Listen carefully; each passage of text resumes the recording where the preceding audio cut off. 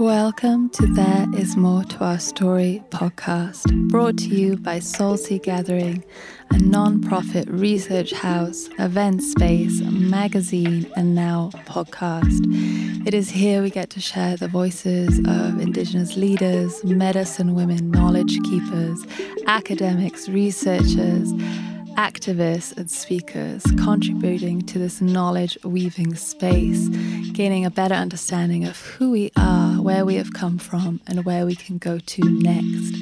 You can join us deeper inside of our Soulseed house. Here we are providing the most comprehensive library of deep feminine and earth-based knowledge, inviting people to become the researcher of their own stories, their own lineage, and their own ancestry, radically shifting the academic model of researchers going to study other people as outsiders. You can also join us for one of our events. We have a traveling yearly gathering that moves to a new country and culture each time by invitation. We'll be returning in the fall of 2021. You can also join us for one of our events, our retreats here in Costa Rica called Medicine is Our Nature. All information will be shared first for Soulseed House members, but keep checking back to the website for all updates.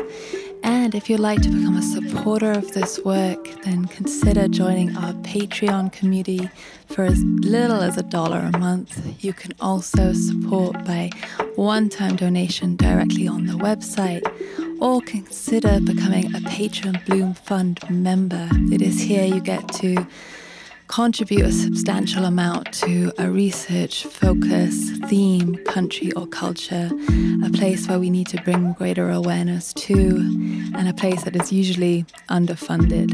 We're so incredibly honoured and grateful for all the support we've gathered on this journey so far. My name is Hannah Ruth Dyson, founder of Soulseed Gathering, and I'm so excited to embark on this journey together with you. Let's begin.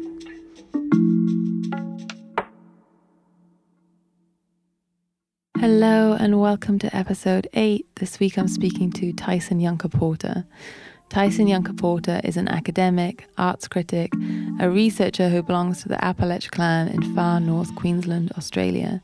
He carves traditional tools and weapons and also works as a senior lecturer in Indigenous knowledge at Deakin University in Melbourne. I was so excited to speak to Tyson, and as you'll hear at the beginning of the episode, I can't rave about his book enough, Sand Talk. I recommend it to everyone I speak to, so of course I recommend it to you. And yeah, this conversation didn't go exactly as I had imagined, but I really respect Tyson for just being exactly who he is, speaking his mind, speaking whatever he wants to say in the moment. And in that respect, this episode may be triggering. It may, create some moments of awakening. It might bring some laughter. And I think all of it is just, part of being in a conversation. And I think some of what Tyson speaks to in terms of, is there any point to being an activist, to protesting, to voting? This is if you zoom out and you kind of look at this whole system that we're part of that is really consuming itself, and really, are we making any change by doing these things? And I think the beautiful thing is when you get to this realization of like, wow, the problem is so vast, and wow, it just keeps manifesting itself again and again and again. You can really just drop all sense of superiority, all sense of I'm a good person and everyone else is not. I think you get into a much more humble place and you just show up for what you care for anyway. It's like, if I can make a change in this way, let me just do it. And if not, then, I'm just going to do the best I can. And I think this is important. I think especially in this moment in time when it can be pretty divisive out there. Everyone has an opinion or is too afraid to share their opinion. Tyson is definitely not that. He is refreshing in that sense. He has opinions and he's not afraid to express them. So this is part of a living conversation. I don't think Tyson is stuck in stone. I think he's always evolving, like we all are. So let this be part of the conversation, and I look forward to hearing from you. I would love to hear what you take away from it, what you agreed with, what you disagreed with, and yeah, please join us in this conversation. Be part of it online, on social media, email us, DM us, in whatever way you want to communicate. Find us on Clubhouse, and we'll be beginning some really beautiful conversations there soon. And yeah, rate, review, subscribe, share with any loved ones and friends. We'd love to hear from you. Enjoy. Hi, Tyson. Welcome to the podcast. I'm good. Yeah, well, first of all, I have to share that I've not been so excited by a book for a very long time. I've been yapping at my husband's ear about Sand Talk and just, the wisdom that you shared in that book. And it's like, it's been a non-linear experience for me. I keep going in and out of the book. I like read something and then I'm like on a whole journey again, and then I have to come back to it. So thank you. Thank you for it so much. And yeah, I want to begin with this symbol that you speak to, with the dot and the circle around it, because this feels like such a powerful nice symbol. And I mean, I love what you do throughout the book with symbols, because it imprints something way deeper than just the linear word. These symbols, these images, they're like now imprinted in the brain. But could you speak to that symbol? Well, who am I talking to? Are you a mother? Yeah. Okay. A mother of two. I have a 4-month-old, so I'm a new mother again. You're more qualified than I am to talk to me about that symbol. Yeah. It's the oldest symbol on the planet, and it's something that all human beings share. You'll find it all around the world, etched into rock, and pretty much everywhere you go. It's something that pretty much 10,000 years ago, every human on the planet would have recognized. Yeah. I mean, except for some people in Iraq and places like that who were experimenting with the first civilizations, they kind of, needed to separate from the mother and sort of destroy the mother and her role and her power in order to sort of make anything work, in an extractive relation to the land, which is also the mother. Yeah. So I guess it's just that circle with the point in the middle, and that dot in the middle is just the child, and then the circle is the mother, and that's the center of all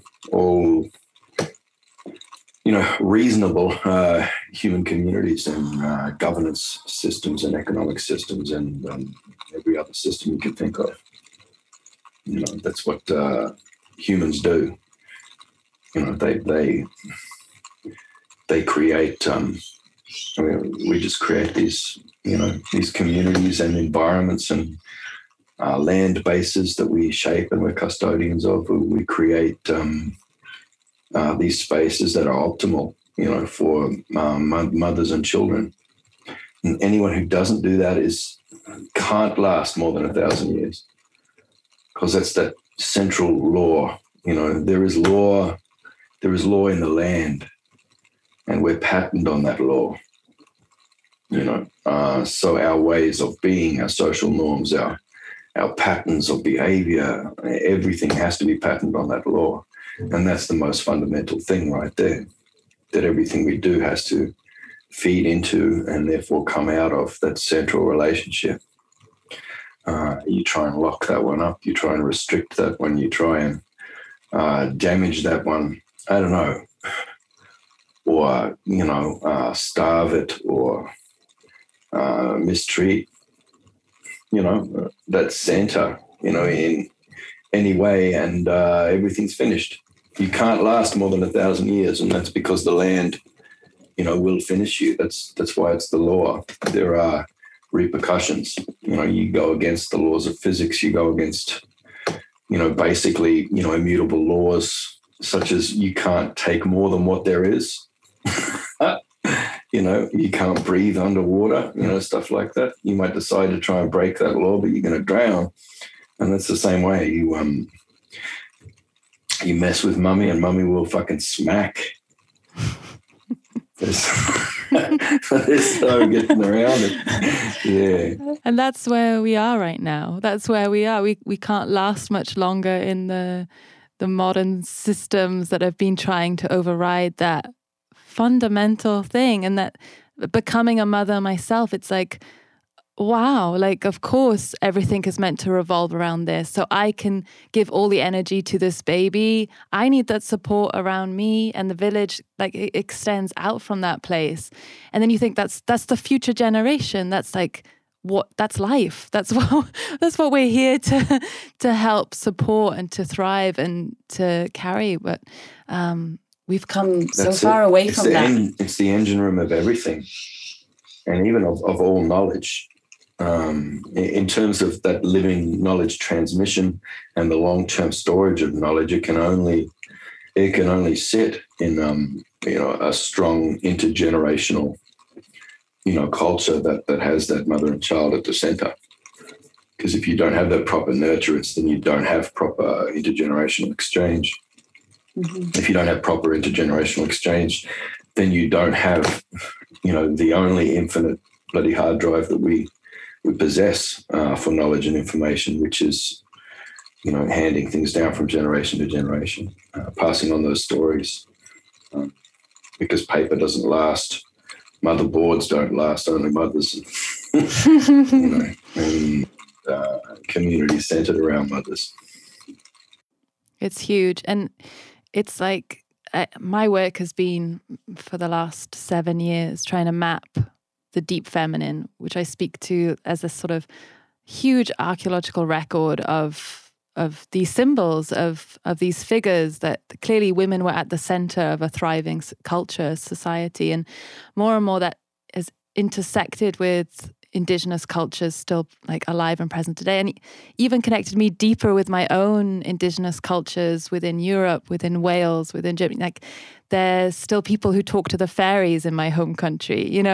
There's this living spirit of the land that I'm so grateful was present in my life, even though I didn't think about that. I didn't acknowledge that fully until I'm older, and suddenly looking back, I'm like, oh, it's still there. And I'm so grateful to that. But I feel there's just this pushing against this dominant narrative that tries to override everything. Like, the way we've always been has been violent, dominating, extracting, warring people. This is the way I was schooled. This is the way I was taught history. So to discover, like, there's so much more to history, and there's so much more to our story here right now. There's so much more to the conversation, but we're so limited really by like the narrative that gets pushed down us all the time. How was it for you just growing up, like, with different stories being told? You had your ancestral stories, and then starting to be aware more and more of, like, I guess the quote unquote modern world, even though everyone is modernizing in their own way. But how have you learned how to bridge that? Well, look, our communities nowadays are marked by continuity and discontinuity of these things that, when your community is as sort of disrupted as ours is, there aren't a lot of people who have those stories from birth in the same way that people did, and have for a long time. It's usually something that you have to really fight and struggle for as you go along, to have access to those things. And, some people are very lucky and fortunate to be raised with those, with their milk. But, that wasn't me. I only had fragments and bits and pieces that only made sense later. But, very grateful to have those fragments anyway. But there's also, there are a lot of, I can't say Christian because it's not just that, it's more, I guess this weird, European patriarchy stuff from centuries ago, a lot of those values have kind of been, transposed over the top, with our culture. And, as communities that are quite, habitually quite conservative, about any sort of changes, being implemented very carefully and very slowly, because complex systems, if you, introduce changes without thinking it through and without long-term experimentation, then you can disrupt the entire system and kill everybody. So, we do these things carefully. We're inherently quite conservative. Having a lot of these sort of values imposed, like cataclysmically, that place sort of the man as this kind of pater familias over the family, and this idea of a chief who is over a tribe. We sort of had these hierarchies imposed, and a lot of people, a century ago, and even a little bit earlier than that, have taken on board those structures and then kind of backwards mapped it, throughout our law, as if this is something we've been doing since the dawn of time. But this is quite contested, and particularly by a lot of women in our communities, because our governance systems, have never been based on permanent hierarchies and permanent hierarchical unequal relations. There is quite a clear separation of power and authority, so that even the gerontocracy of elderhood is not something that can ever get out of control. So you've got all these old bloody boomers or whatever running things and excluding everybody else from decision-making. We've always had those checks and balances in our law, and you can see them in the stories. And you can see them in the people who are speaking that law, from, the source of the law. But there's also, there's a lot of just rubbish sort of come in. So there's a lot of, there's a lot of mixed up stuff going around, but what's real when you see it. That's it. It's about being able to separate your ego so that you're not just selecting the things. You might feel an electric sort of aha when you hear something that aligns with your ideology, and you might feel like that feeling is that feeling is a sign that thing is true. But no, you've got to learn to distinguish between that and ancestral communication. Yeah, because there is a difference. Yeah, that's huge. There's a lot of problems, particularly with patriarchy. There's problems in that, there were things you were saying before that there's no way I could have even tracked what you were saying in the first 3 decades of my life as a male. There are, relational ways of thinking that you have just as a female and just as somebody who must, struggle to maintain, collective and consensus versions of reality, which is what women do. That's how women survive patriarchy, is by doing that, hanging onto that fragment of what women have always done, what all humans used to do. Whereas men are kind of, we're forced under the blanket of this financial system, this global economic system, where we're kind of forced in this industrial culture to, be these isolated, sort of tortured, maniacal individuals. And, it's usually not until we're a bit older and we're approaching 50 that things start to kick in so that we can, approximate enough wisdom to even understand what women are saying half the time. Yeah.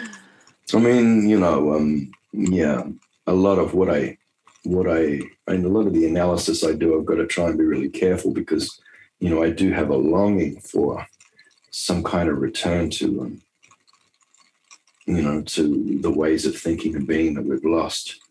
And, when you have that kind of longing, you've got to be careful that you're not taking shortcuts, in your analysis and synthesis of things. Mm-hmm. You have to keep testing it. You have to keep trying to falsify everything that you're looking at and that you're tempted to take on board. You have to try and falsify it a few times. And because it's got to stand up to that. Yeah, it feels like the people who've gone before in terms of trying to reclaim some of this, women's history or Indigenous history, ancestral history, and speaking to these deeper stories, they've been so easily thrown out by academia because it hasn't fit within the sort of structures of belief for so long. But I think it's because a little bit of what you say, like we know we can feel something's true, but it's very easy to like fill in the gaps and like really create a fantasy of what we are longing for, I guess. And so I'm like all the time carefully like trying to present, this is just archaeological evidence, or these are just stories, and let's have a conversation about what this could mean, or yet not jumping to too many conclusions. Like, I mean, I think there's been at some point this idea of women being in power, this matriarchy of like women over, and it's very different than that, I think. I mean, it's always been changing, but I think there's more this balance, this recognition of gender imbalance, women and men, and feminine, masculine. But you speak about this as well. Could you share a little bit about how that shows up in your understanding with Aboriginal context? Yeah, well, I mean, it's when I look at our story and I look at, you just look at the fact of survival. It's not possible to have 65 plus 1,000 years of a singular, sustainable culture and law. I mean, it's not possible to survive that long with bad attitudes towards women, and without give and take and equality and balance. And it's just not possible. You see the entropy that occurs with these civilizations that are continually rising and falling over the last 10,000 years. It's more in that when I look at that, that I see evidence that prior to 10,000 years ago, that can't have happened. We see a lot of cultures and even what they call species of human beings that completely died out. And, I just think it's not possible for any, a particular species to survive if they're twisting the patterns of creation and the laws of the land so much, and those laws are fairly clear and specific. There is a very, specific division of men's business and women's business.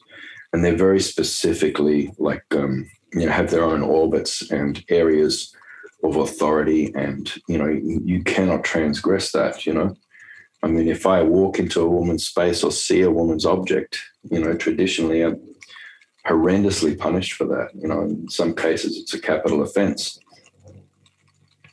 There's very clearly, you see that in, for those of us who are still living that from day to day, there's things that come in with, how you organize and put away the groceries when you come home.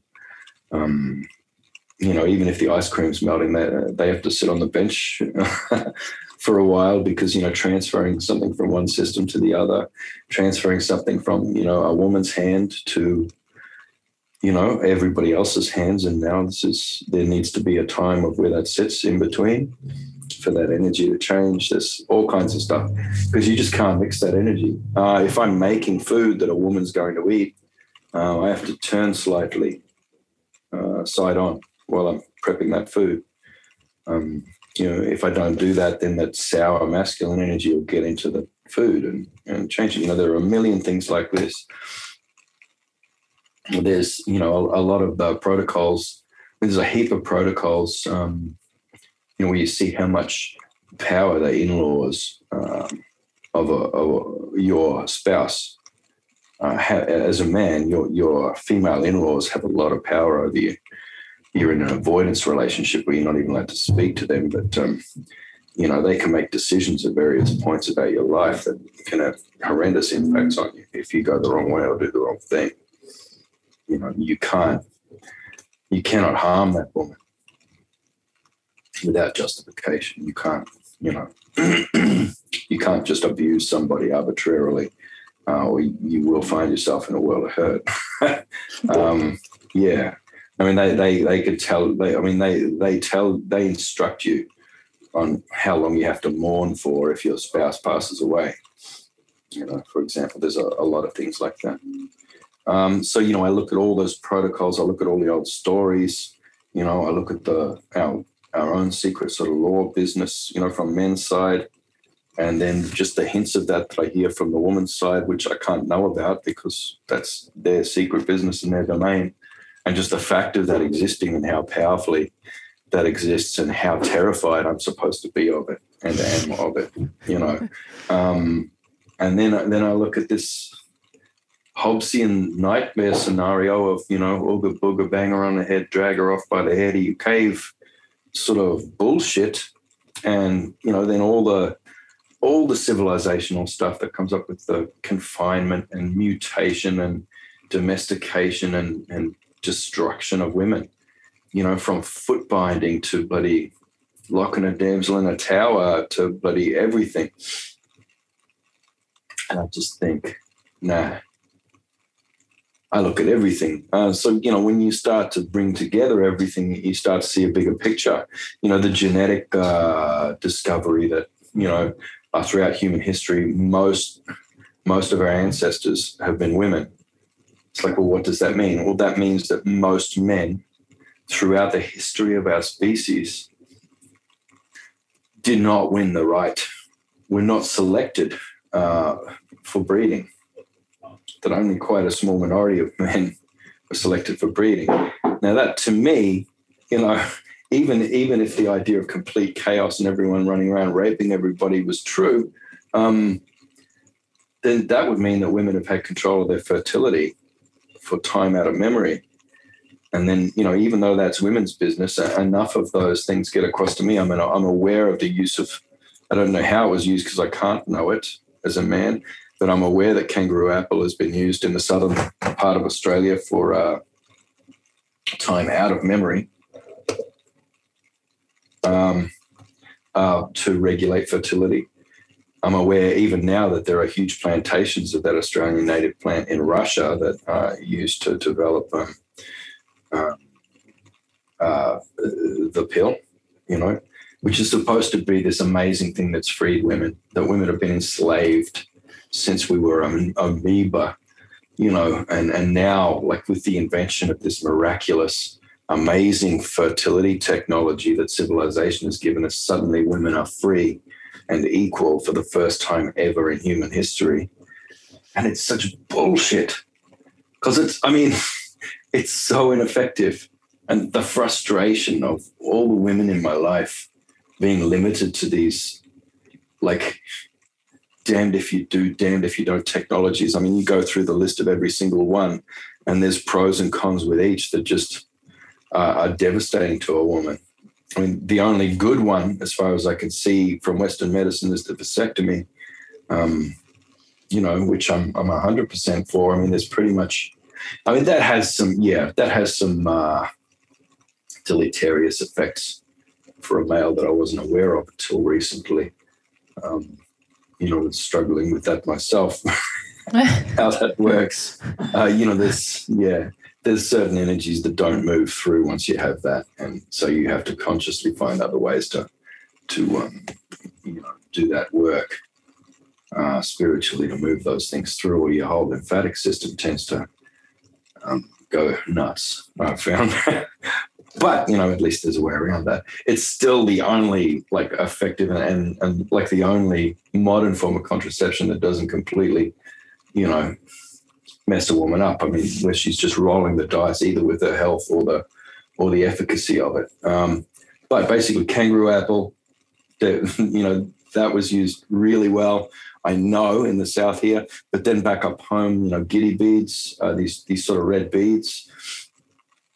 There's a really good process for selecting which one of those to use. It's kind of deadly poison, but there's a way that you can work it apparently where it's for fertility. So women have been controlling their fertility forever. I keep hearing about these discs that, and you probably heard about that archaeologists couldn't figure out what they were, bone and shell discs with 28, 30, 26, 32 kind of notches around them. No one could figure out what they were until there was a female archaeologist who went, Man, I got one of those in my purse now. I know what that is. So, women, I mean, this is a long way around it, but it's a really important topic because it sort of unearths some of the problematics of not just, the attitudes or ideologies, but about just the wrong story that we're holding on to about the past, and also the wrong stories we have about progress. This idea that civilization produces this technology that liberates women, that's a fallacy. And that's something that's meant to, and all the stories about the past are pretty much there to terrify women. It's like, if we return to any kind of relationship with the land or sustainable civilization, I tell you, all the women would be raped and murdered, immediately. And no woman would be safe from these savage men who just bloody are naturally like beasts. We only do that if we're like, like any being, if we're taken out and caged and traumatized and tortured, like that's what it takes to make a monster. And there's bullshit primate studies where they're like, deciding on primate behavior by, removing monkeys and apes from the jungle and then putting them in a cage and torturing them and then going, oh, well, that's how primates act. It's like, no, that's how anything you torture is going to act. They're going to go psychotic. A woman is supposed to be, so a female ape is supposed to be in her kind of, matriarchy that's at the core of ape society, and it's supposed to be in that context of land and place and community and children. She's supposed to be in that, and then she selects her mates from there, and the males are quite peripheral. But yeah, if you lock this like you force monogamy onto these things by removing them from the jungle and locking a single female ape and a single male ape together in a cage with no stimulation and no hope. Yes, after a year, he's going to bite her a little. You know what I mean? That's how you make monsters.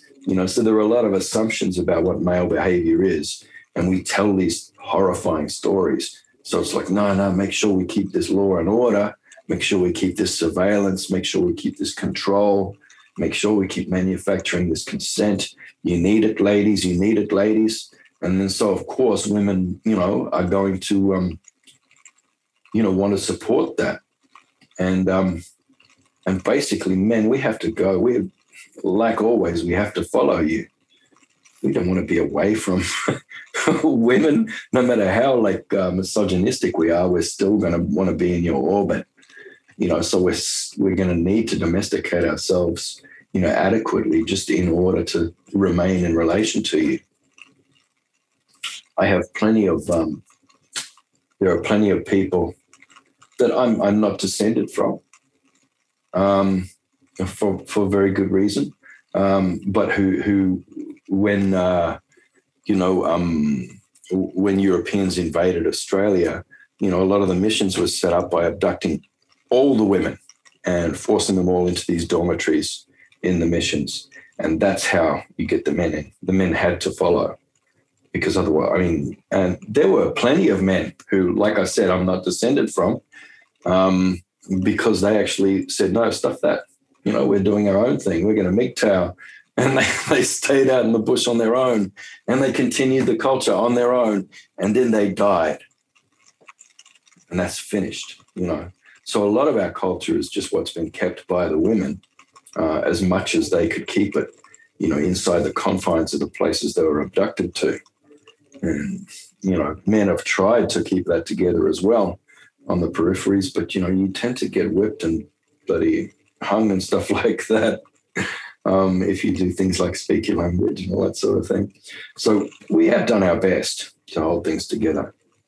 And if you look at the big pattern from all of those fragments and all the histories and all the lore, but then also all the science, when you see the gaps in it and the anomalous things that are going on.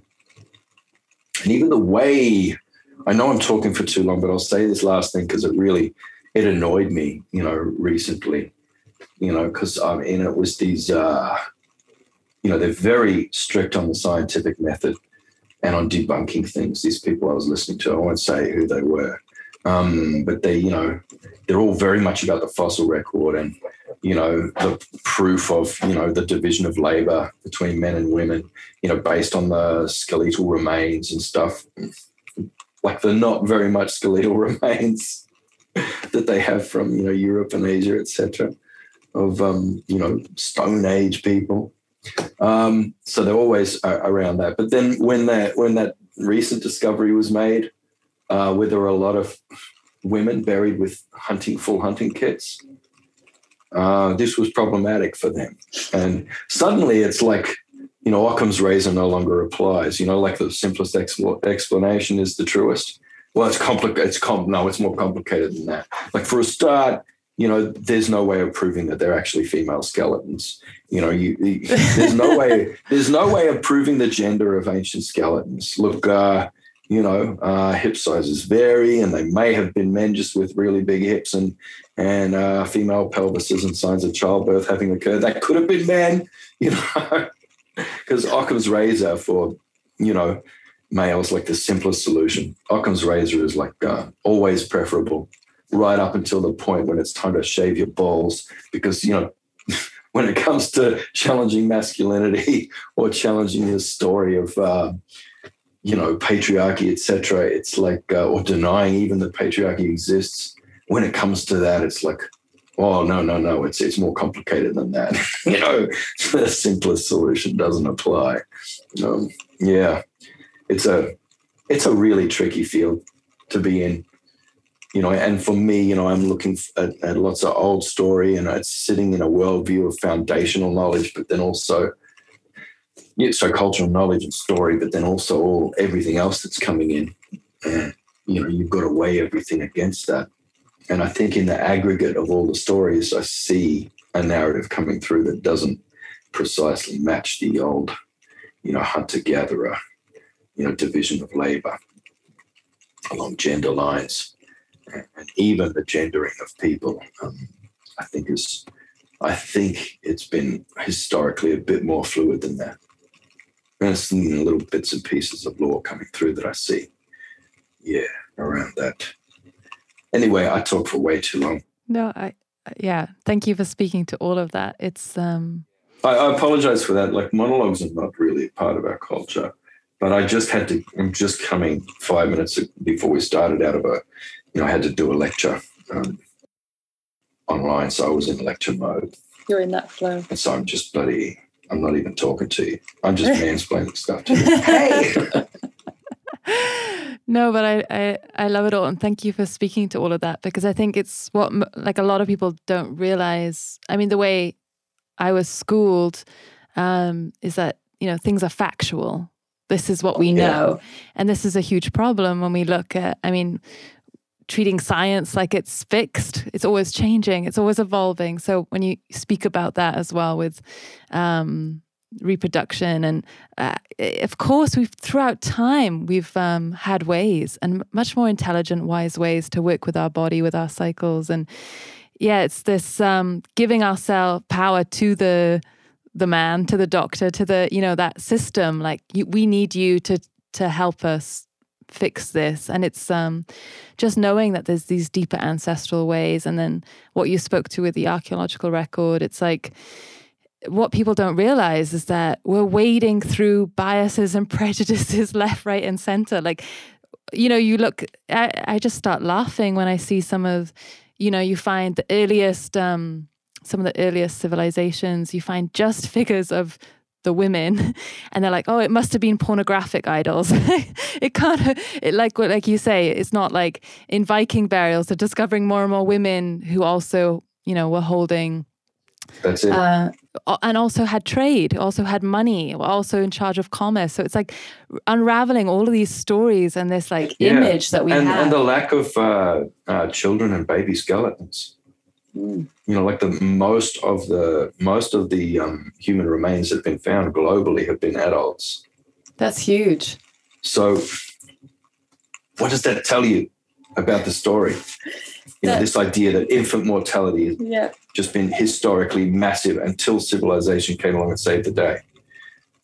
Thank you. Early civilization, early even industrial, era, high infant mortality. But that's because we had been taken as human beings out of our habitat and out of our traditional knowledge and just been placed in this fledgling system, and everybody just had to die. We're forced to inhabit these sedentary little spaces where, of course, there's going to be disease because we're not moving through it, and we're not recycling our waste. It's just stacking up in the streets. We're like crapping in a bucket and then throwing it out of the third-story window onto the street. Yeah, people are going to get sick. But the idea of turning around and taking those infant mortality rates and projecting that back onto people who lived in a landscape, even though you've got models of Indigenous communities still present, where you just don't have that infant mortality. You've got that controlled fertility and, really careful rearing of children, and you just don't have the same infant mortality rates, until people are removed from their land and sort of squeezed into a small place. And then you go, oh, look at the poor buggers. They have 20 kids and 18 of them die. It's just awful. Thank God for civilization coming along and developing the technology to lift these poor bastards out of that. None of it fits. The stories don't fit. And, it's not about finding a more woke story that's going to fit with sort of, someone's ideology from now of respecting people by, projecting traits backwards onto them that are going to, go, oh, look, they were civilized too because they built bloody, these engineering feats, 10,000 years ago. So, therefore these people are also civilized. Nah, it's not even that. This isn't about, being politically correct and projecting that backwards. It's just about being, a bit more correct, full stop. Try have some accuracy. Try have a little bit of rigor, in the stories that you build, because stories can heal and stories can kill. So you want to make sure you got right story. There's nothing more damaging than wrong story in this world. Yeah, and that's what we're living with right now. That's what we're trying to bring more stories to the playing field, because we're starved of them in the modern, again, quote unquote modern world. And thank you for speaking to the infant mortality rates. I hear that all the time, and it's just not true, and it doesn't feel true. I've had the incredible, ability to meet some other cultures where, Hava Teresa from the Kogi tribe, her mother's still alive and is 103, and there's all these examples and thriving. A friend went to go and meet Maria Paza in Peru, and she's also in her 90s and dancing still on the mountain, singing. It's that's the kind of lineages these people have. But we're again and again and again, let's bring our healthcare to these people. Let's bring our education to these people. Let's save these people who are still, and it doesn't fit. Like you say, the stories don't align, and we need to disrupt those stories in a major way so that we can come back into the laws of the land, right? But it's so funny because those same lifestyles that this civilization has been philanthropic groups are all about lifting people out of that poverty. Oh my God, look at those poor buggers sitting there, for thousands of years, the same family, drawing water from the same well, and having a pastoral relationship with the land, just running goats. Those poor, ignorant, uneducated people, they have no money. They exist on $0 a day. We have to lift them out of poverty.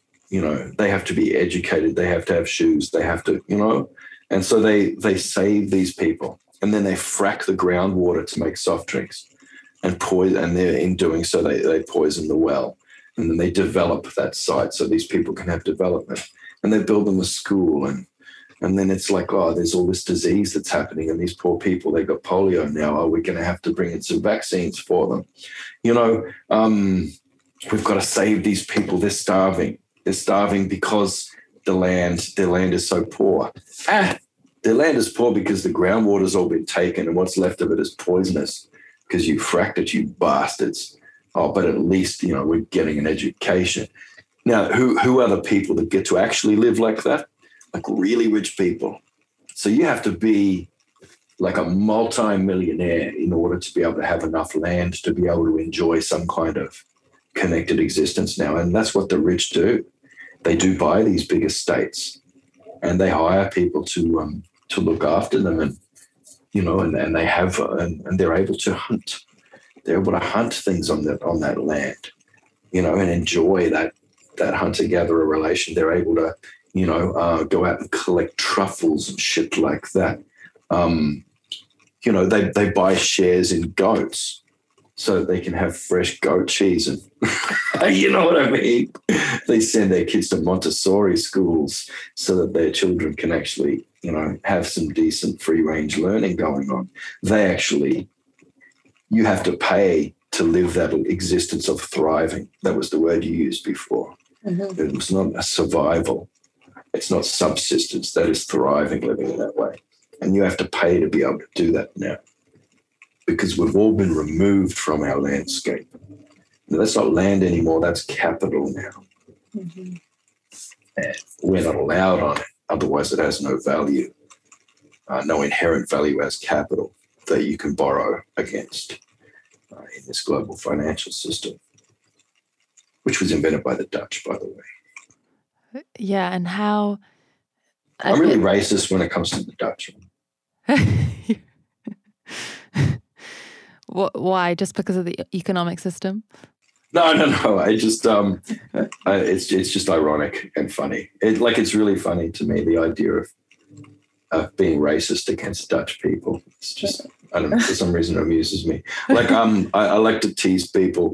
Everybody, there's this kind of prejudice against redheaded people too. That just endlessly amuses me because it reveals so much about the weird arbitrary nature of race. That you have these people who are within something that's called a white race, which seems to me to be a polymorphic group of people of every potential color you can think of. And they're calling them white as a separate thing. And there's even people in there who are orange. And it's this rango. So I gammon. Gammon, we say that means pretend, but I do just little funny bits and pieces being racist against rangers like redheaded people. To sort of point that out. Yeah. I think sometimes people don't really get the nuance of that and they get really offended. Well, it's like anything that's slightly weird or slightly out of the conformity of what we believe is normal or the system. It's that gets attacked, and that's so important, right, to a thriving culture, society. I mean, you say you have to be rich these days to own this vast amount of land and to be able to hunt on it, and it's true to a certain extent. But at the same time, those people, I've met some of those people, and they're usually the most starved. They're not thriving. They're really disconnected. And it shows you that money can't buy you that right relationship with all things. It actually takes you... Because you then have to maintain your money. Mm-hmm. You have to keep killing a bunch of people in order to keep it.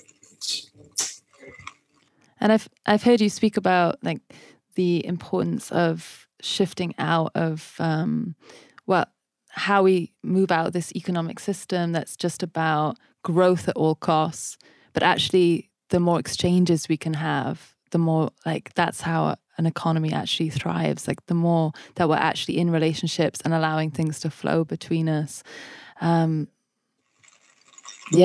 Because that's where the value is in any an economic system. An economic system is something that is about a series of entanglements. I mean, once you trade with somebody, or once you hand something to somebody, you're entangled with them. I mentioned before, even if the ice cream's melting, you've got to leave the groceries on the bench for a couple of hours. You know what I mean? That's because there's a transfer of how that's going to, it's got to sit there, and there's a transfer of energy that comes with that. And there's obligations that come with that. And those things have to be worked out in that space between all those people. So, we always have to drink our bloody ice cream because of that. Because it always melts, because it takes a while to figure it out. And it takes a while for that energy to reorganize itself in the house with all the hands that the items have been exchanged along on these massive supply chains and trade routes. To bring you a tin of beans, that tin of beans is going to have to sit there for a while, before we know how to exchange it in the right way. Because there is an entanglement that happens. An economic system is it's a system of entanglements, because once you hand something to somebody, you are connected, you're related. And it's that relationship and obligation and connection. It's like a series of debits and credits that's always in motion, and that's what makes your economic system work. Mm-hmm. And it's not barter. Barter is a myth. That's not something that ever actually existed. And there's some really good evidence for that, and a few economists have made the strong argument for that.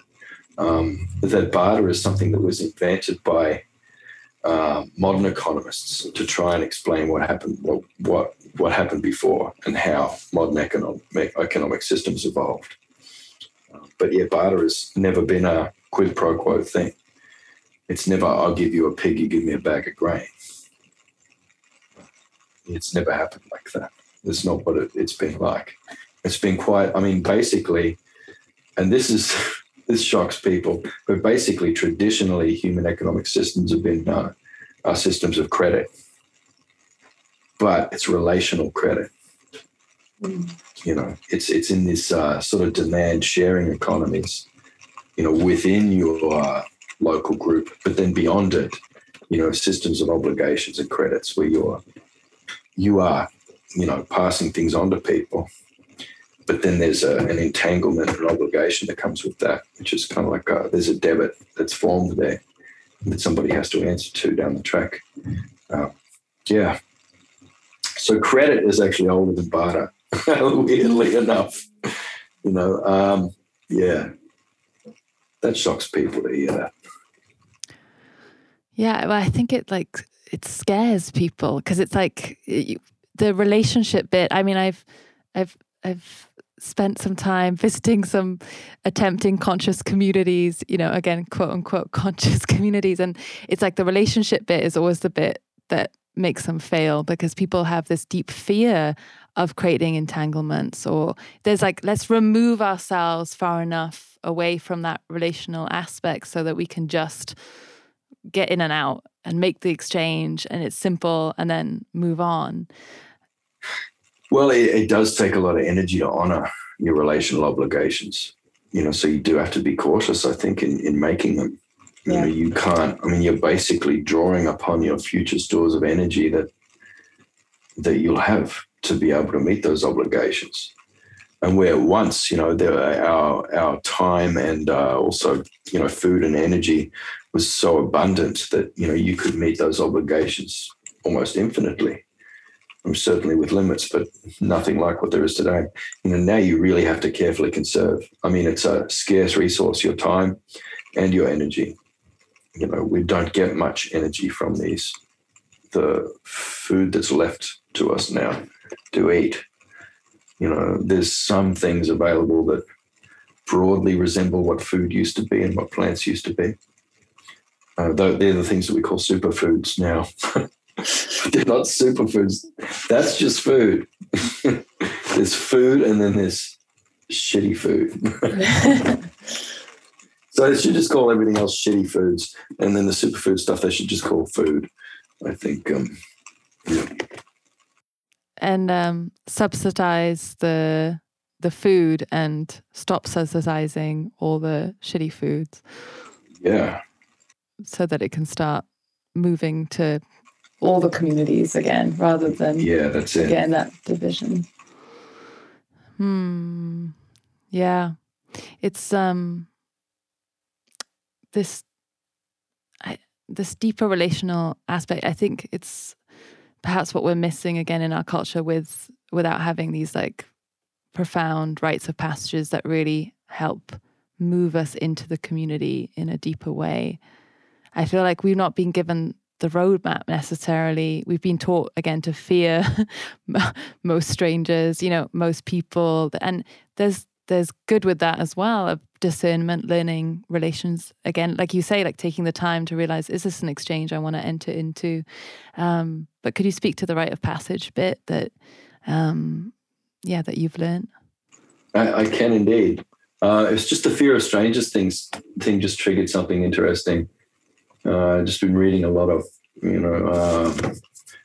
behavioral, and cognitive psychological studies that are finally being done, not just with the, Western educated, industrialized, rich democratic people, the weird people, but are being done with all kinds of people now, and then comparative studies being done between them.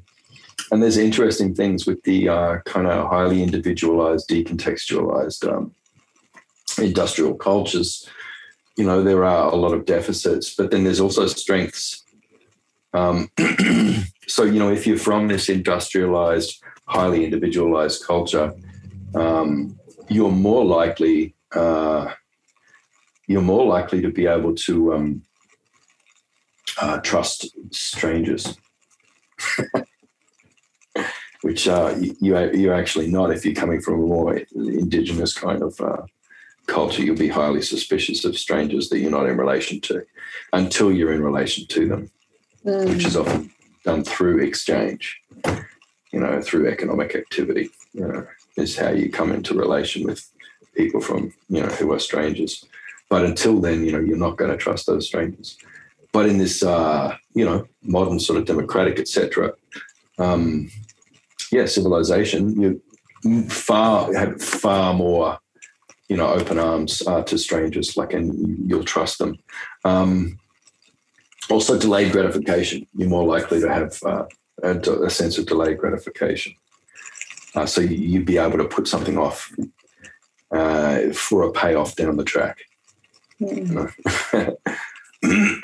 Apparently. But that's just in the ways that they tested them. But I have some problems with the way they framed the questions there. Anyway, that's quite interesting. But when it comes to, so rites of passage, this is all about, what they're starting to refer to as adulting now. They're looking at this as a verb. A lot of the people who are trying to there's a lot of people trying to reform and therefore save Western civilization. And those people are using a lot of new, interesting meta language. And one of those things is adulting. So as a process of becoming, which is a pretty admirable way to look at it, I think. But basically, traditionally, humans have been patterned on that thing whereby there is no adolescence. You move from childhood to adulthood quite abruptly. And this happens with a transformative, series of rituals and shocks that are designed. They're basically, chemical, psychological, biological technologies, cultural technologies that are used, to shift somebody, transform somebody, from childhood to adulthood really abruptly, and to grow them up fast and completely shock their system enough that they have to start growing that frontal lobe immediately, because we can't have people run around on the land with all the powers of an adult but no executive function. Jesus Christ, what would that look like? Well, it would look like the mess we've got right now. Mm-hmm. Mm-hmm. It's just basically, Donald Trump, he has no frontal lobes, and half the population of that continent has no frontal lobes and are just like running around madly. The United States terrifies me for that. But, we're not much different here in Australia. We've been watching the same television for a very long time. And basically there is just not enough to move people through adolescence quickly, which traditionally doesn't last more than a few months, adolescence. Now it's years and years. But I do talk about, the role that the education system has in that, sort of freezing people in adolescence for a long time. This sort of makes them into permanent children in a lot of ways, and far more compliant with things, and sort of suffering from a broad inability to see holistically what's going on around them and in the world around them.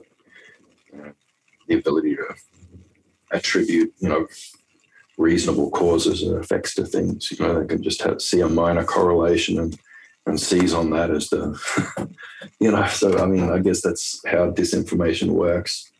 So created like this entire population that's susceptible to disinformation so that they can be controlled, by whoever is controlling the information, which is always supposed to be the government and the elites. But now, like, so many people have access to that technology that it's just, everything's disinformation and everybody's running around like a headless chicken. And it's really interesting to watch, the final stages of this sort of collapsing civilization, go through its death throes. But it's also a little bit terrifying. Yeah. How do you feel about it? Yeah, I feel it's definitely dying. I think there's people who are trying to cling on for dear life, and that's scary, because what people will do in that desperation is, I mean, people like the super wealthy are trying to get to Mars or build their underground bunkers so that they can remove themselves. And it's like, this is what we've got here. Let's try and come together and heal this now. Let's try and work together now. And I mean, I'm seeing a lot of people who are trying, who are doing that as well. I think I'm,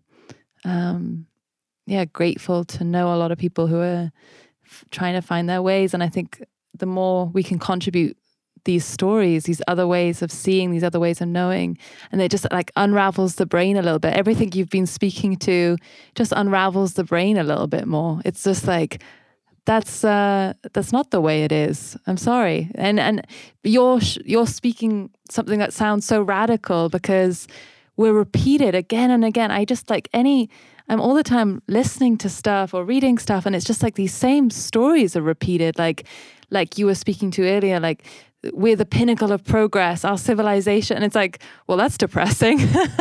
That's like, we're the best that we've ever been. Like, let's be happy about that. And it's like, who are you talking about? Like, who for? In what reality? Well, look, my narratives that are challenging that, I'm not desirous of those coming out on top and vanquishing the other narratives either. It's just, in this reality that we're in, these are things that should exist alongside each other. Mm-hmm. So, you look at that narrative because it's useful sometimes, but then also, how do you also sit comfortably with a narrative that's as radical as mine, and have those two things coexist alongside each other in a coherent worldview? Well, somehow that's possible. And it's just through the miracle of, Indigenous knowledge, which is a manifold point of view. You can't create a consensus reality, in the collective consciousness of, humankind or a culture even, or even a family. You can't have that without multiple points of view sitting alongside each other, even where they're contradictory. And, people are often shocked about, like, wow, how come there aren't more people angry about this, these things Tyson's saying, and this outrageously radical book? It's because it's not asking people to abandon what they know and to take up this narrative and then bloody have some revolution, or, this has to be your dominant ideology now, and we're going to push this, and we're going to force government, and we're all going to vote this way, and we're all going to, march on this place, and we're going to protest that, and we're going to change the words. Like, nah, there's no change possible. And the system that's been established over the last half century, there's a very, very thin band, narrow band of wiggle room around actual policy that affects the reality. Yeah, neoliberalism, it's a very tight sort of process, and you're not allowed to stray very far from that. If your nation does stray very far from that, your nation will be destroyed. Yeah. Your people will be destroyed and somebody else will own you. You've got to be very careful and you have to stay within the rules. So what's the point of a representative democracy? What is the point of voting for somebody? It's not like they're going to be able to introduce any particular policy. What's the point in protesting about, you got to save the planet? You can't cut down those trees. What's the point in protesting? Those trees have to be cut down. Otherwise, you can't have a country anymore and someone's going to own you. That's how tight, the bands are of this global system that we're all under. It doesn't matter how many, little girls you get to, burst into tears at a Davos conference. It doesn't matter. Yes, everybody feels that compassion and everybody would love to stop destroying everything, but nobody can. The moment anyone steps back, then they're no longer competitive. And if you're not competitive in the system, then your country falls apart, everybody starves and everybody is, and then somebody's going to invade you and replace your government with a puppet government and they're going to frack all your goddamn water. But it's if you want to keep your land and keep your people or whatever, then you have to hold that and you have to frack your water. There's no escaping it. There's no not doing the fracking. We all have to frack now because that's the problem with the multipolar trap. Somebody fracked somewhere as a way to gain a competitive advantage. So now everybody has to frack or you're completely fracked. Yeah. And these are mother frackers who return to our original theme. Yeah. This is, I felt like I had this kind of realization. I worked in this documentary company and I only lasted a few months because I had to every day watch the most horrific things going on around the world. And it was just really destroying me bit by bit. And I grew up with that neoliberal, things are bad, democracy is the best thing we got. And that whole worldview got destroyed. And I just started seeing so much about what was going on. And it went to this complete despair, which I think a lot of people are reaching right now, that place of what's the point? Let's just give up. Like you say, we're part of this machine that's just eating itself. It's we're never going to stop. A narrow band of choices. It's so if you do criticize that or try to suggest some changes to it, so you're a communist then. You can have one or the other. They're the two things. Only one of those two things you can have. It's no, not that. Yeah, we've been an organized species with governance and communal knowledge and norms for 1 million years. There's more than just capitalism and communism that have arisen from that. This is bullshit. Don't limit our world in that way. Yeah. Thanks for speaking to that, because that is what people will automatically go to. Oh, that didn't work, communism. Yeah. Look, I have a good friend who's he's a complexity scientist, but he's as a polymath, he goes across all disciplines. Economics, everything else. Physics, he goes right across all the disciplines. But he started out his career as an adult.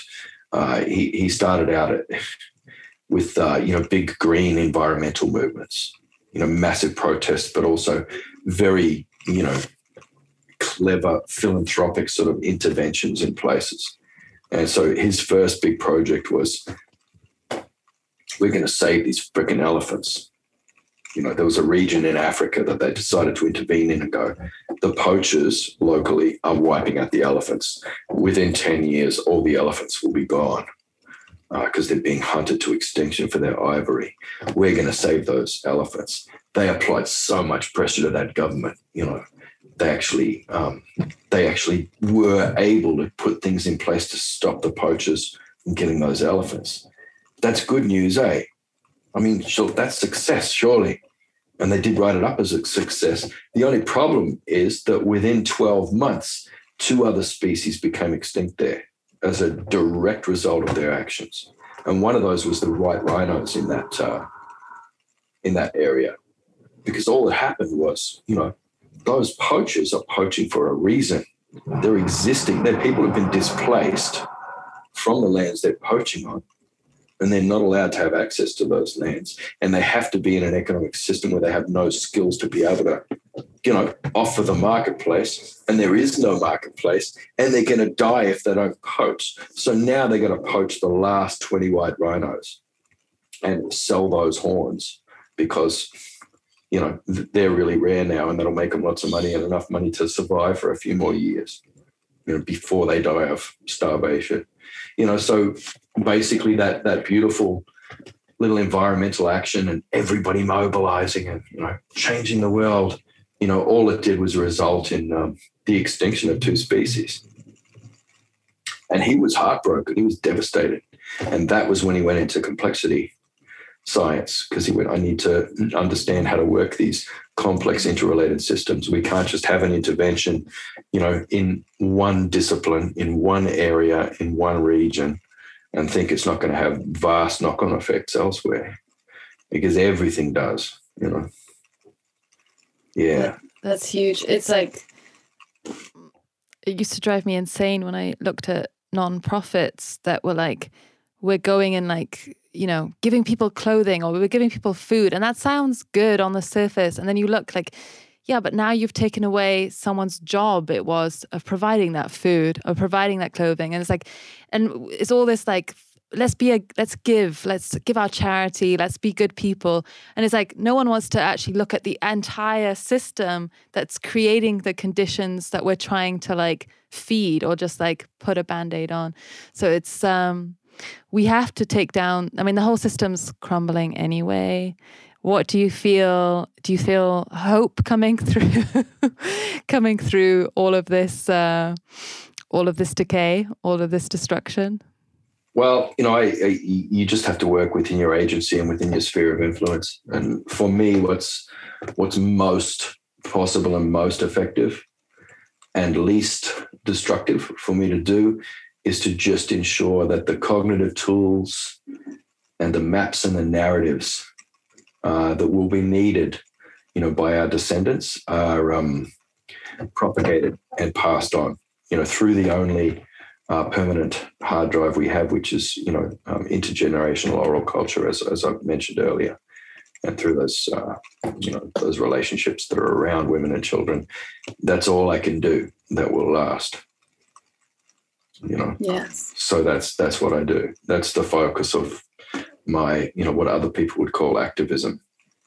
Do you have a place? But I find activism to be just, basically something to tie up effective thinkers in pointless activity that goes nowhere. You can convince everybody that it's the right thing. So you look at Bono and Geldof, right? They got together the richest people in the world who owned all the third world debt and got them to agree that that debt had to be forgiven. And the celebration at the time, and everyone's forgotten this. It was celebrated. We've done it. We've ended third world poverty. They're going to forgive the debt. They've agreed to forgive. Did they do it? Fuck no. They'll never do it. And have you heard a peep out of Bono and Geldof since then? No, because they realized they funneled all of their careers and time and energy and money and resources into something that can't happen. And that's people who are very powerful and have a lot of resources. I don't like Mondays as the gift that keeps giving. That fella's rich as hell off that, off the back of that one, that little song. But even with all those resources and all the influence that he had, he couldn't stop his wife from coming over and marrying an Australian. No, I'm being silly. But he couldn't stop, he couldn't actually change the things that he's trying to change. So how the hell do you think you're going to change it? I mean, you can convince people that policy needs to be changed. You can even get people, powerful people, to agree to change the policy, but they're not going to actually do it. They won't be allowed to do it. You know, this is a self-organizing global system, and it self-corrects. It self-adjusts. It's self-organizing. It has its own intelligence now. You're not going to be able to turn it like that. It's going to have to play out. It's going to have to fall apart. You know, and it's going to, you just, for a start, you don't want to be on the bottom of it when it goes. So, you know, make sure you're ready and you're mobile, and you have the capacity to be mobile in your culture, but also in your cognition, your ways of thinking and being. And just make sure you're directing your efforts towards things that will last. You know, somebody's going to have to make sure that the cautionary tales about what happened here, you know, are going to be carried forward. We need very good analysis, but then we need very, very good translation of those analyses into cautionary tales that we can pass down. You know, and we need to be telling those stories now, and painting those stories, and dancing those stories, and singing those stories. These are the things that are going to last.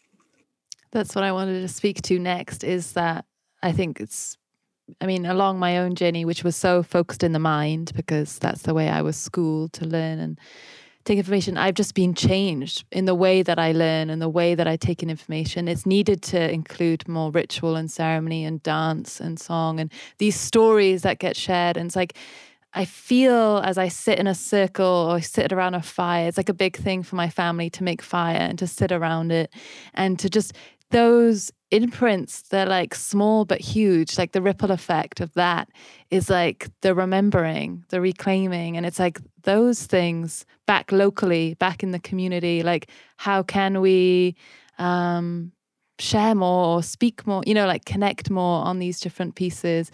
I think that is activism, if you want to, I think it has to come back into these like small, like these circle spirals out, like the family and these rituals and song and these ways of remembering, which is the soul, right? It's that connection. Yeah, that's just it. But I see a lot of ideologues, they don't understand what story is and what it does, but you can't just say the thing. And that's, I see so much like just propaganda, and you know propaganda when you see it. It's the same. The children's books that anti-vaxxers do, you know, I'm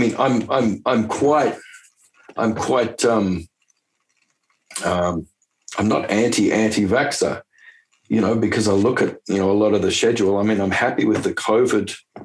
I will be happy in a few years with the COVID vaccine, when it's had some time to have some longitudinal kind of stuff and some post-market surveillance, which you're supposed to do for every drug that's introduced to the market. You know, you have to have a placebo-controlled trial, and they did that with the COVID vaccine, but they haven't done it with a lot of other vaccines, most of the other vaccines. And so I'm somebody who's like, you need to have those controlled trials with those, and you need to have post-market surveillance as with every other medication. So I'll be there. So I'm not anti the anti-vaxxers, except that they're so stupid and they have so much like, they write children's books, you know, children's books, these bastards, about measles and stuff like that. And it's so blatantly propaganda. And the thing with that propaganda is they say the thing, you know, and they say the thing directly. Look at the rats. Look at the rats and look at their beady little eyes and big noses. Look at the Jews. Look at the Jews. You look at the original, that propaganda with the Nazis and all that kind of thing. You know, they say the thing. And you can't have the message coming through so directly. You know, people have to be able to graze through your story and find the message in it. There has to be agency in the person that's listening to the story, has to have agency, because that's the only way you learn. You can't throw the message in their face. So the anti-vaxxers do that and they piss me off. But the wokeists do that too. You know, the woke are writing children's books and it's like, you know, Dora's wearing overalls. Get over it. Gender is fluid, you little pricks, like to these kids. And it's like, hey, just calm down. You can't say the thing. You've got to let the story, it's got to be in the story and they have to be able to find it. You can't be so direct. So, ideology tends to ruin everything, I've found. Like from anti-vaxxers to, anti-transphobes or whatever the hell. It's like, you have to find the right story and you have to find a good story. And then you pass that on and, people pick it up. But your listener has to be able to maintain their agency or it's wrong story. Even if it's about something that's right and even if it's pushing something that is true and right and good, you're going the wrong way with it. You're turning it evil. And I mean, children are so attuned to that. They can tell if you're trying to force something on. It's like, no, you have to allow that wisdom to arise. And it's within all the old folk tales and myths and story. Like it's you can take different things from it at different stages of your life as well. And these things are always layered. Yeah. And there's always different versions of the story too when it happens organically and demotically, if it's allowed to evolve in response to evolutionary pressures within a context, it will have those layers. There'll be rhizomatic stuff right deep down that is just nurturing the whole thing. But if you're trying to artificially synthesize that to force your narrative, particular narrative that you're interested in and that you're activizing around, then it's no good. And this is huge. There are amazing children's books to learn about ecological systems, but you do not want to read a children's book that Greenpeace puts together because it's going to be a shitty story. You know what I mean? Because they'll be driven by getting their message across, rather than just by sharing good story. Yeah. And I think that's what you're speaking to this whole time. It's like it's never in the obvious. It's never in the straight line. It's never in the that's what we do now. It's all in complexity and allowing things to allow nature, allow the law of the land to show us, right? Because we're getting in the way and we think we're helping, but actually we're just repeating the same false patterns. You have to be in there, but be subtle, as an artist, all artists know, you never say the thing. Show, don't tell. Never say the thing direct. I had a friend. She had the emu totem, and she was writing this poetry, and I'm like, yeah, it's good. It's nice, but she was saying the thing. It's like, the white man is terrible. The white man has got me trapped. And I'm stuck and I can't do anything. I can't move. I can't breathe. I can't, etc. You know what I mean? And I'm saying, all right, that's not poetry, what you're doing. It's not poetry. It's not art. I'm sorry, sister. I know I'm being harsh, but, what that is just some adolescent journaling, what you're doing right there. And that's great and everything. And probably they'll probably print it and everyone will applaud you or whatever, but if you want it to be art, then you can't say the thing. And she had that emu totem, and I said, write a poem about an emu that's stuck in a fence. You write the poem about that as an emu totem woman, and everything that you're saying directly in there will be said so much more powerfully if people are allowed to find it in that more powerful moment of drama. Of that animal dying and tangled up with barbed wire, and the dogs are coming, etc. That's it. Yeah, so I guess that would be the takeaway message here from this yarn. It says, never say the thing. If you want your message to be organic, dynamic, demotic, and intergenerationally sustainable, something that people will hand down. You allow the metaphors, that language of spirit, to speak your message. I'll take that, because I have to remind myself that also. It's like sharing, because I mean, we're so to create a brand, to have your message across. It's all about saying the thing. It's all about like putting it out there to receive money, to make an impact, rather than just allowing it to kind of seep into the consciousness of like sharing, and bit by bit allowing that to evolve. And that's what it's about. It's like allowing that, slowing down, and allowing ourselves to unravel and sink in. And it's so important for this time when people are more and more like in that ideology, in that political correctness, in that, and it's like none of it feels wise or instinctual. It feels like you've spoken to quite a few times in this conversation. It's like we have to accept the paradox, like the discomfort of there being more truths out there. Two things being true at the same time. Mm-hmm. Yeah.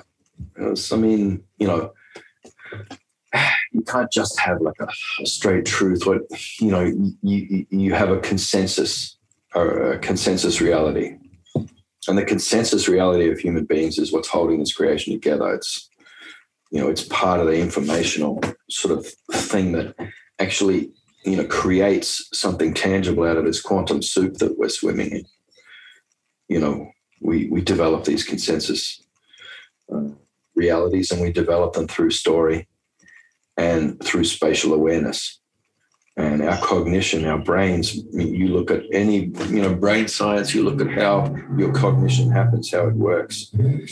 And it's through spatial awareness, so basically maps, and stories. Narrative, the thing that coheres your worldview, that coheres just your ability to take a whole heap of jumbled information and turn it into an image that your eyes are seeing. It's all story and place. Place and story, that's how we cohere, and that's how we build narratives. I mean, at the moment, we've got 7 billion different stories, all jostling for position and supremacy and book sales. But but so many of them are actually very more alike than they think. They're not that different, right? Even book sales, that's old fashioned. Sorry, like likes. Yeah, but they're not. But you're right, because they're not that far out of the margin of like that neoliberal, what you were talking about, that band. Like they're not that far. I feel like that's why I was genuinely so excited to discover your book, because I haven't been that excited about a book or like someone's contribution to the space in a long time. And it felt like your book landed in the perfect moment in my journey, where it's just like all of these things that I've been trying to understand or put words to for so long, it suddenly like landed, and it's still landing in different ways. And it's an amazing contribution. Thank you so much. That's beautiful. Yeah. Well, I'm actually going to have to go to the next thing now. Yeah. Thank you for sharing. Thank you for the yarn. It's been beautiful. Yeah. Thank you. Thank you for listening. If you received a lot from this conversation or knowledge share, consider supporting us on Patreon for as little as $1 a month. This can be found at patreon.com/soulseedgathering. You can also make a one-time donation directly on our website, soulseedgathering.com. It is here you can also become a Soul Seed House member and receive these conversations and interviews first, alongside bonus content, transcripts, and this incredible growing library of deep feminine, earth-based cultural knowledge. You can also become a Patreon Bloom Fund member. This allows you to support a country or culture or theme or focus that is needing greater awareness and attention in the world. We are entirely independently funded so far, so thank you for every single amount offered to us. It really means so much. And a special thanks to our post-production by Jack Palmer for Alma Chrome. And special thanks to Temple of the Way of Light for offering us this recording by Olivia Aravello, the incredible Shipibo medicine woman, no longer with us, sharing her Ikaro, her medicine song. This was weaved into an incredible track by Jack Palmer. So again, thank you, and sending so much love to wherever you are in the world.